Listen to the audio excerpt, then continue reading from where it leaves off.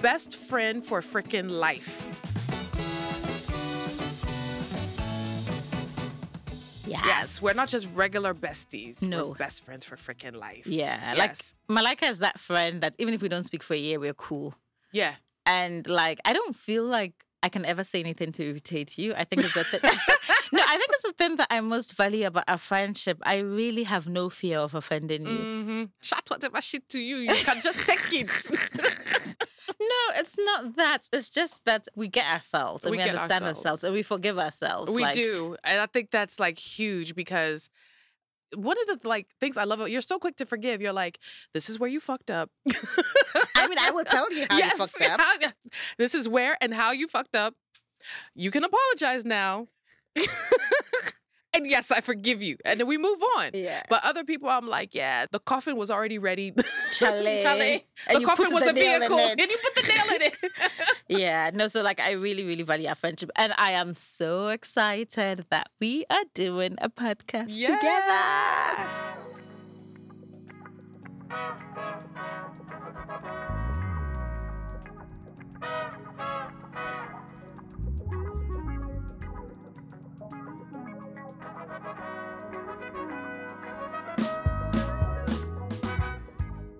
Hey, good people. Welcome to the Adventures from the Bedrooms of African Women, the podcast. My name is Malika Grant. And I'm Nana Dakwa Sichema. So, Nana Dakwa and I have been friends since 1994, where we met in boarding school in Ghana. After graduation, we both moved to different parts of the world, but stayed connected by letters and the occasional long-distance phone call. We shared everything. Life was happening, and through distance and time, we always held on to each other. And then, in 2009, I had gotten married, you had gotten married and divorced. We were living life. And so you went away to a beach trip and you were having fabulous conversations with your friends at that beach trip about sex. And at the same time, I was having conversations with my grandmother because I wanted to know who she was as a woman, like someone outside of the title grandma. And, you know, what better way to find out about a woman than what kind of sex she was having? So I asked my grandmother and she was just very liberal about it, which is, I think, atypical of Ghanaian grandmothers. And so she was telling me about, you know, her sex life with my grandfather. And now they're both deceased. And so you were like, okay, I've been having these conversations and I'm going to do a blog. But like in 2009, when we started blogging, we said, we never had anybody tell us really anything useful about sex growing up, right? Yeah. I feel like there was a lot of scaremongering. With my mom, for example, bless her. Bless her. I love that you, woman. Auntie. Yeah, we love you. But I don't feel like I got any sort of useful information about sex. Yeah. For folks who are from Ghana, they may remember a show called Osofodazi.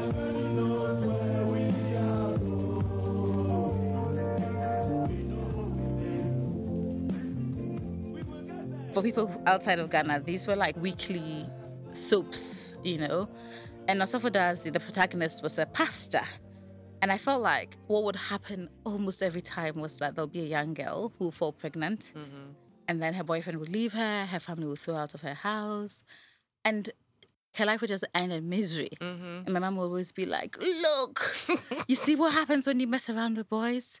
So I was so scared of messing around with boys. And I don't think I even fully knew what messing around meant. Yes, Yes. Like, what does that mean exactly? Right. You know, nobody ever sort of sat me down and said, this is what it means. And then I also got my period very early. I was in boarding school.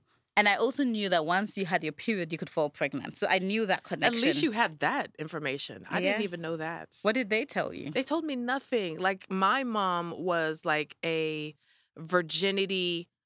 What's a bird of prey? Condor. She would like circle and just like, are you still a virgin? She was obsessed with virginity. And I just got my period. I'm like, I'm bleeding. And she's like, okay, here's a tampon. Oh, it was really traumatic. I don't know if I ever told you the story about my mom and the tampon. And I'm okay with the world knowing. It's okay. I was like, I'm bleeding. I don't know what's happening. And she was like, oh, okay, lay down. I'll show you how to manage it. And she takes this tampon and tries to push it inside of me. No. Yes. And I think I got my period at 10, if I'm not mistaken. And I was like, this really hurts. This cannot be right. But she was hawkish about virginity. If I got sick, it's because you were pregnant. If I gained weight, are you pregnant? She was just obsessed. And I'm like, I don't even know how one gets pregnant. So at least you... I'm still stuck on your mom pushing a tampon into you when in you my had 10-year-old body. Oh, God. And you're not even like bleeding for real when you first get it, right? It's like a little trickle. It's like, hey, girl, I'm here. And for somebody who was obsessed with virginity to do that, like she probably took your virginity with a tampon. She probably took my virginity with a tampon. So if anybody asks who took my virginity, it's my mother. No, we're laughing, but it's actually like quite serious, isn't it? It is.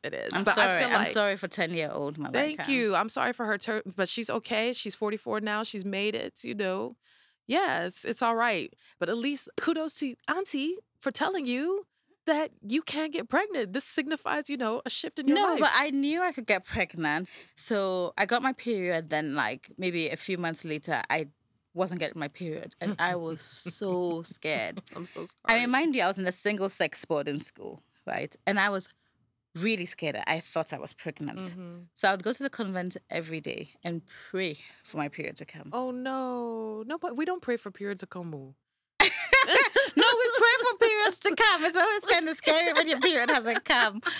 And that, I think, was also part of what motivated us to do this blog. And now to do this podcast. We want people to just have real knowledge about sex. Yes. I particularly don't want people to think of sex as something that also necessarily results in pregnancy. Because, that connection is not automatic. It doesn't need to be. It doesn't need to be. And it shouldn't be.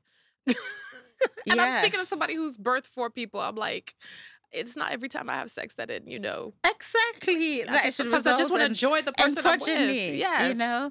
Like I have progenited. In one of our future episodes that people are going to hear, we have the incredible writer, poet, producer Nyayikwe Parks. Yes. Describe sex as... That is how adults play. How adults play. Yeah. I loved that, because I think that's how we should think of sex. Yes. As play for adults. Mm-hmm. And when you think of play, like you get to choose who you can play with. Yeah. You get to choose what games you play. Mm-hmm. Like if you played in the playground, maybe the playground is on grass, so it's soft and secure. So if you fall, you don't hurt yourself. Mm-hmm. Yeah. And I don't want to think of sex as something that one does to procreate. Yeah. You know what's great about the playground too is where you work things out. Do you remember going to the playgrounds like with your friends? It's like, okay, this is where we need to talk about whatever happened. And yeah, you could do that during sex. It was like, do you remember when you... So yeah, I think that metaphor works. Yeah. No, I love it.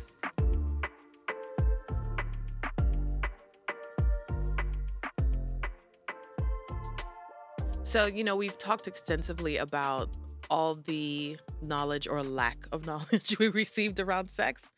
And our similarities and our parallels are just amazing. So you're a mom, I'm a mom. It's just funny how we do things. You're way more of a mom than I am. I'm just more of a mom because of quantity. You have more momming experience than I will ever have in my life. More mature momming experience because I feel like our first baby together outside of the blog was my daughter, Naja. True. And I don't think you should call Naja your daughter. You should say Naja your goddaughter because I am her godmother. Like you can call her goddaughter. She is my daughter. But you gave birth to her for me. We all agree that Naja is really just your child. My child. She really is. She Naja, really has I love nothing you, baby. Yeah, she does love you. You have no idea. But because of that dynamic between the two of you, and because of the work that we've done, it's so much easier for me to talk about sex with her and to her. And she's very aware of her sexuality and what her preferences might be, and even being open to question. And that's never something that, at least for me, I was even open to consider, question, or whatever. It was never a question that I would get married and have children and become a grandmother and die.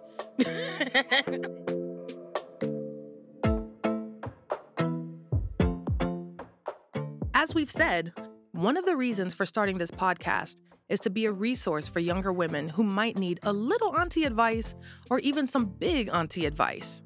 So, Nana called up her beloved goddaughter, my daughter Naja, to find out more about how a 16-year-old is experiencing love and dating. Well, I won't lie.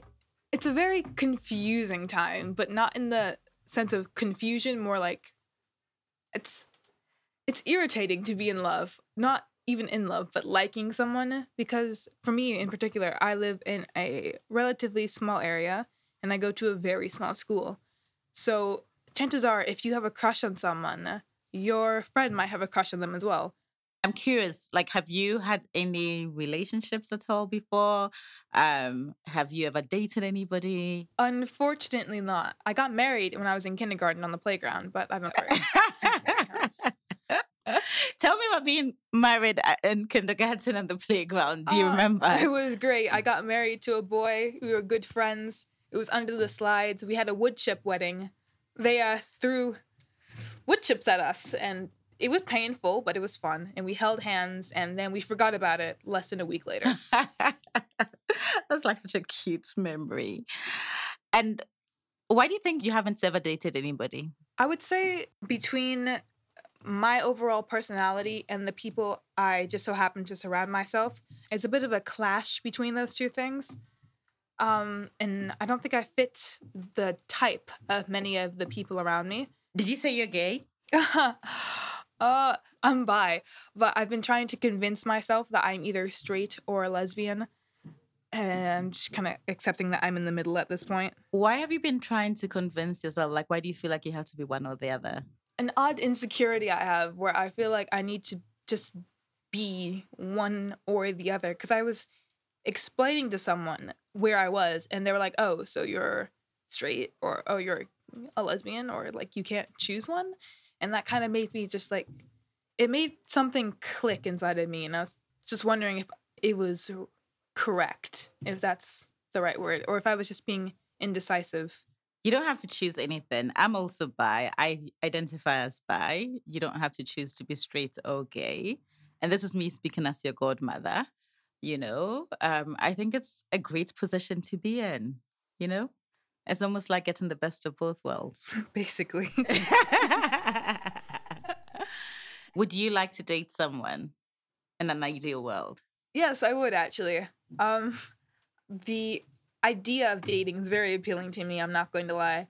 The cuddling and the kisses on the forehead and piggyback rides through the sunset on a beautiful Sunday afternoon after you just had a wonderful picnic on the beach. That actually sounds amazing and sounds like something straight out of a rom-com. What makes you think that's like what dating is like?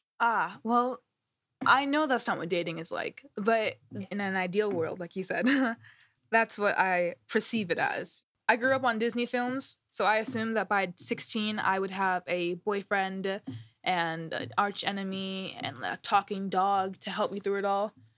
Unfortunately, I live in 2021 in South Africa.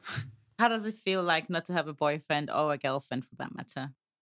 I think, honestly, I'm surviving. Like, I'm breathing, so I'm fine. But I think my thing is I just want to feel cared for by someone outside of my family. Like, outside of obligation, I assume, I guess. It's a nice feeling being cared for, honestly, you know? It's heartwarming knowing that someone likes you outside of having to like you. It's flattering.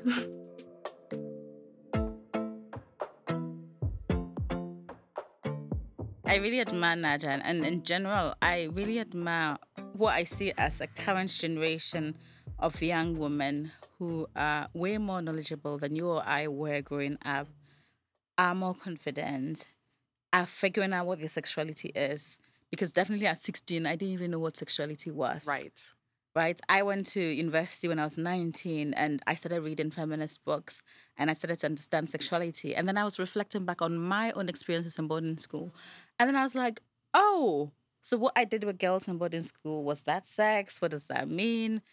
You know, so does that mean I'm not a virgin? Because for me, sex was something women only did with boys. Yes. I never thought what I did with other girls was sex. I didn't even think about it, you know? And so it's incredible to me that someone who has not actually had sex understood her sexuality in ways that, gosh, it took me until I was 30. To figure out. I'm not even 30 exactly, like in my 30s. to figure out. Talk about being a late bloomer. Oh my Hey, God. As for you, were always blooming late. But you know what? I've been blooming right on time. You've been blooming right on time and you've made up for lost time. I'm like, you are a whole orchard. I'm like, ooh. Tell me about your feminist journey. No, I don't like that You question. don't like that question? Why don't you like Yeah. that question? God, such a boring question. Oh. Do you remember our first argument about feminism? It wasn't even like an argument. It was like a tiff. And you had like come out to me as a feminist. And, you were, talking to me about feminism. I was like, that's just something white women created, blah, blah, blah, blah, because that was like, in my context, something that white women created. And it's like all the things they were fighting for is like all the stuff that Black women had to do to survive anyway for hundreds of years. And you were like, this has nothing to do with white women. Shut up. You didn't say shut up, but eventually you like shut it down. I was like, okay, she's a feminist. No, but I understand, because the reality is there was such a thing known as white feminism, which doesn't consider how race, class, disability, and everything else affects how you experience your gender. So, yeah, that historical critique of white feminism is real and it's valid. And a lot of Black feminists it's because of Black feminists that I consider myself to be a feminist, right? So I started identifying as a feminist when I was 19 years old. I'd moved to the UK, and bell hooks particularly had a huge impact on me. I was also in the UK as a Black African girl. I was born in the UK, but I hadn't grown up there. I hadn't lived there. I was aware of my race for the very first time, which I know speaks to the privilege that I had in Ghana, right? But it was suddenly like I had gone from being upper middle class, like my mom had once described us, to being subclass. Right. And so I just didn't know how to understand the world, and bell hooks helped me understand the world. Yeah. And when she explained what feminism was from like a Black feminist lens, I understood how I, as a young girl, had resisted my mom saying, come and help me in the kitchen. One day you're going to make some other woman cast me out. And, all of these things I hadn't wanted to do because they were stereotypically gendered. I now understood that, in a sense, I was trying to resist being socialized as a girl. Right. And so it sort of made me realize, I'd always been a feminist. I just did not have the language for it. Right. But of course, I became even more feminist. And when you figure it out, or you sort of get introduced to it, you just get a little bit militant. Yeah. So when I was 19, it wasn't just you. I was fighting with everybody about feminism. Now, Paul, you say something, I will just ignore you because I don't have that time and energy. I know who I am, and I'm confident in who I am. But you have come a long way in your feminist journey. You did not identify as a feminist, and now look at you. Really? I will not, because I'll tell you why I don't. But you do very feminist work. I do very feminist work, but I feel like I haven't earned the title. What? I know. So you went to school. You have a master's degree in feminism, right? In gender and development. Feminism. People are like, my favorite bell hooks quote is, and I'm like, I've read, like the little memes. Yeah, the memes. So I'm like, I don't feel like I've earned the title feminist. I know I do the work and I support the cause, and I'm like, but I cannot give myself that. You don't need a degree. I don't care what you say. You don't need to read X number of bell hooks. You will books not be to able to convince me in this short time. I'm not trying to convince you. I have stopped convincing people. Convince the listeners. Please tell them. For those who are struggling like me. Yeah, I think for me, what feminism is first of all recognizing that we live in a world that in general places men in positions of authority over women and props up a system where some people are marginalized, and it is unfair. And as a feminist, what you're trying to do is change that system. It can be in a small way, it can be in a big way. But that's the key thing. First of all, recognize this unfair system exists and that you do something to try and change that system. And how did that then relate to sex? I mean, if I wasn't a feminist, I wouldn't do the work that I do today, right? Part of what I recognized once we started blogging about sex was how incredibly political it was. We have states, governments constantly trying to legislate who we have sex with, when we have sex, how we have sex. It's an incredibly political work. And if I wasn't a feminist, I wouldn't do it. For me, this is part of the change that I want to see in the world. I want women to experience pleasure in their bodies and, to have more and better orgasms. Well, incidentally, you wrote a whole ass book about sex. I did. Which is, it's a bestseller, right? It's so funny because so many people are like, it's a bestseller. No, really. But everybody's reading it. And I'm like, so that's why I know the bestseller list is yawa. Like, yeah, it ain't for real. Because everybody's reading it. So why did you choose to write this book? Because of all of the work we've been doing on the blog, because there were so many incredible stories I knew existed about African women's experiences of sex and sexuality, I kind of wanted to know more. And so I thought, why don't I just interview a whole bunch of African women from across the continent and then ask them all the questions I want to ask them. So the book was really just me being nosy, wanting to get into people's business.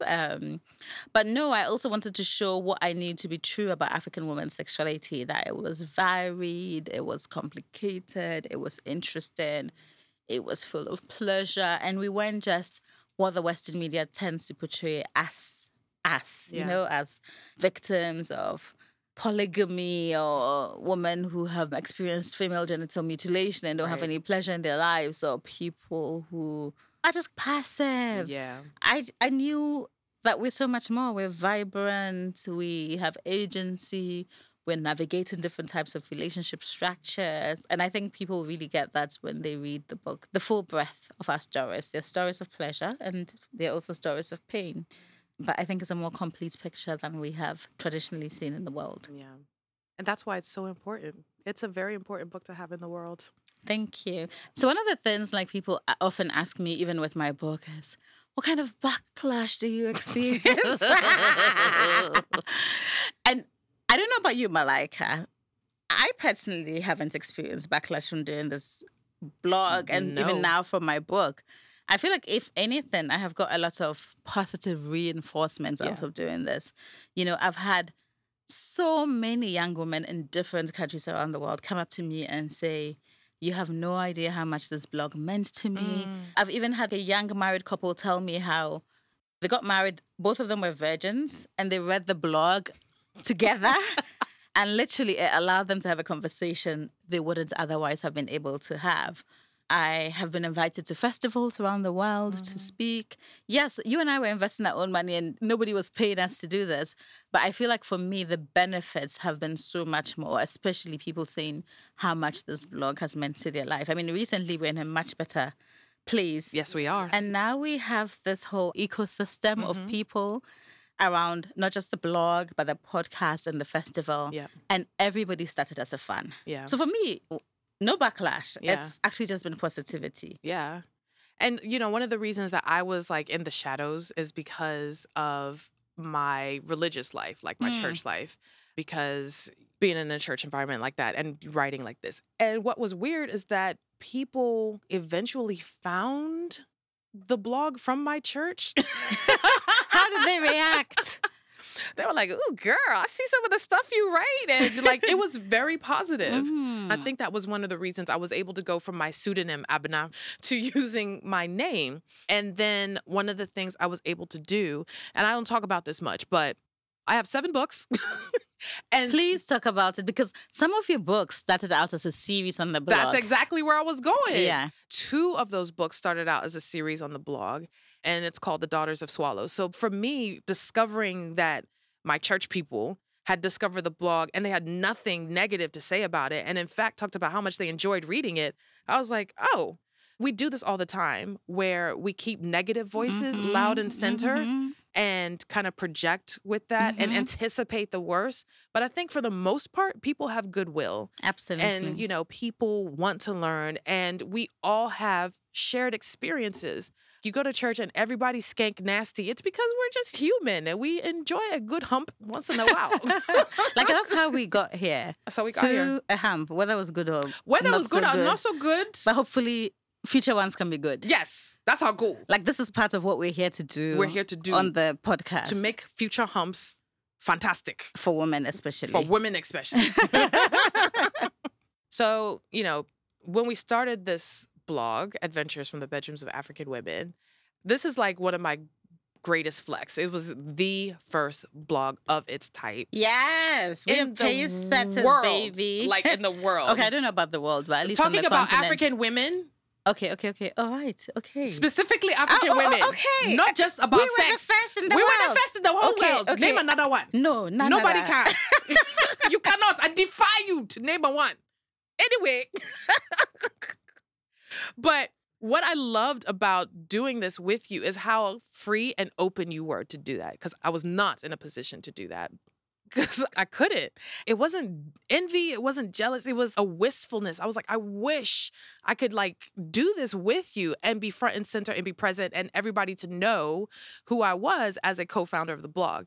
But I've always admired your bravery and your fearlessness. And you're like, this is who I am. This is what I've come to say. And fuck you if you've got something else to say about it. But yeah. I've also always admired you, right? Because you were doing this with me and we did it together. Mm-hmm. It's just whereas I had my face out there, your face wasn't out there. Mm-hmm. But people who knew you were doing the blog, right? And the reason why I admired you, because in a sense, as far as I was concerned, it was easy for me to be public. 1, I worked for a feminist organization. 2, I was divorced and I owed no one anything. You were and still are married to a deacon. Mm-hmm. He's been promoted to pastor. Oh, look at this. How does a pastor's wife co-found a blog about sex where we're talking about oral sex, we're talking about sex outside of marriage, we're talking about queer sex. And so for me, I always like really admired you because I don't know what I would have done if I was married to a pastor.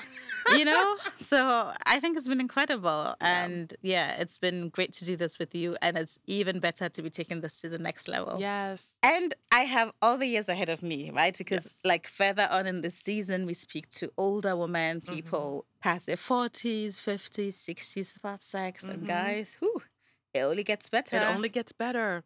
And this is why it's so important for us to do this because right now, the conversation is still like, oh, in your 30s, it'll be over for you. In your 30s is when life truly begins as a woman. And the sex does get better for most people, I think, but at least to all the women that we've spoken to. And there's hope. And I think that's what's been so terrible about the narrative is like, after point X, there's no more hope, there's no more joy, there's no more excitement, there's nothing to look forward to. And you will hear in this season, there's much to look forward to with Sex and Aging. What I would love to see in a society, a free-minded society, is that I could go to my grandma and say, Grandma, are you and Grandpa having sex? And that grandma would not be like embarrassed and how shocked or whatever, because it's just like part of the life.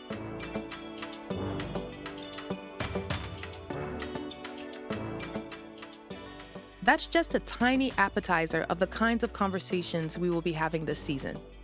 Think of it as the small chops and palm wine to whet your appetite. Welcome to our bedrooms and the bedrooms of African women.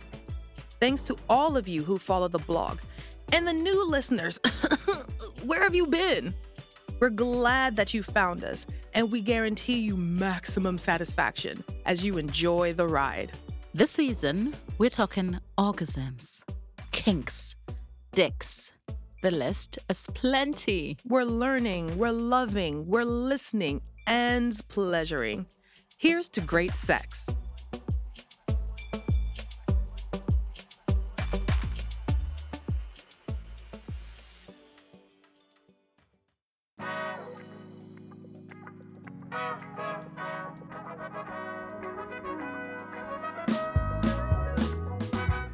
The Adventures from the Bedrooms of African Women podcast is hosted by Malaika Grant and Nanader Kose Chiama. Freddie Boswell is the senior producer. Fatima Derby is our associate producer. Written by Wana Udobang. Audio editors are Mercy Barno and Tevin Sudi. Malaika Grant and Nanader Kose Chiama are executive producers. The Adventures from the Bedrooms of African Women podcast is a production of AQ Studios in partnership with Masi Media. Mercy Gidaga is our studio administrator, and Sally Cham is the AQ Studio CEO. Follow us on all our social media. That's at AQ Studios Podcasts. Our theme music is Damn, performed by Ria Boss. Music from this episode comes from Blue Dots Sessions. Find Adventures from the Bedrooms of African Women anywhere you get your podcasts, and in the pursuit of all things sex, sexuality, and pleasure, follow us on all our social media platforms at Adventures From. Thanks for listening. Goddamn, she's so fly. Goddamn, she my die. She goddamn with the goddess life. She everything.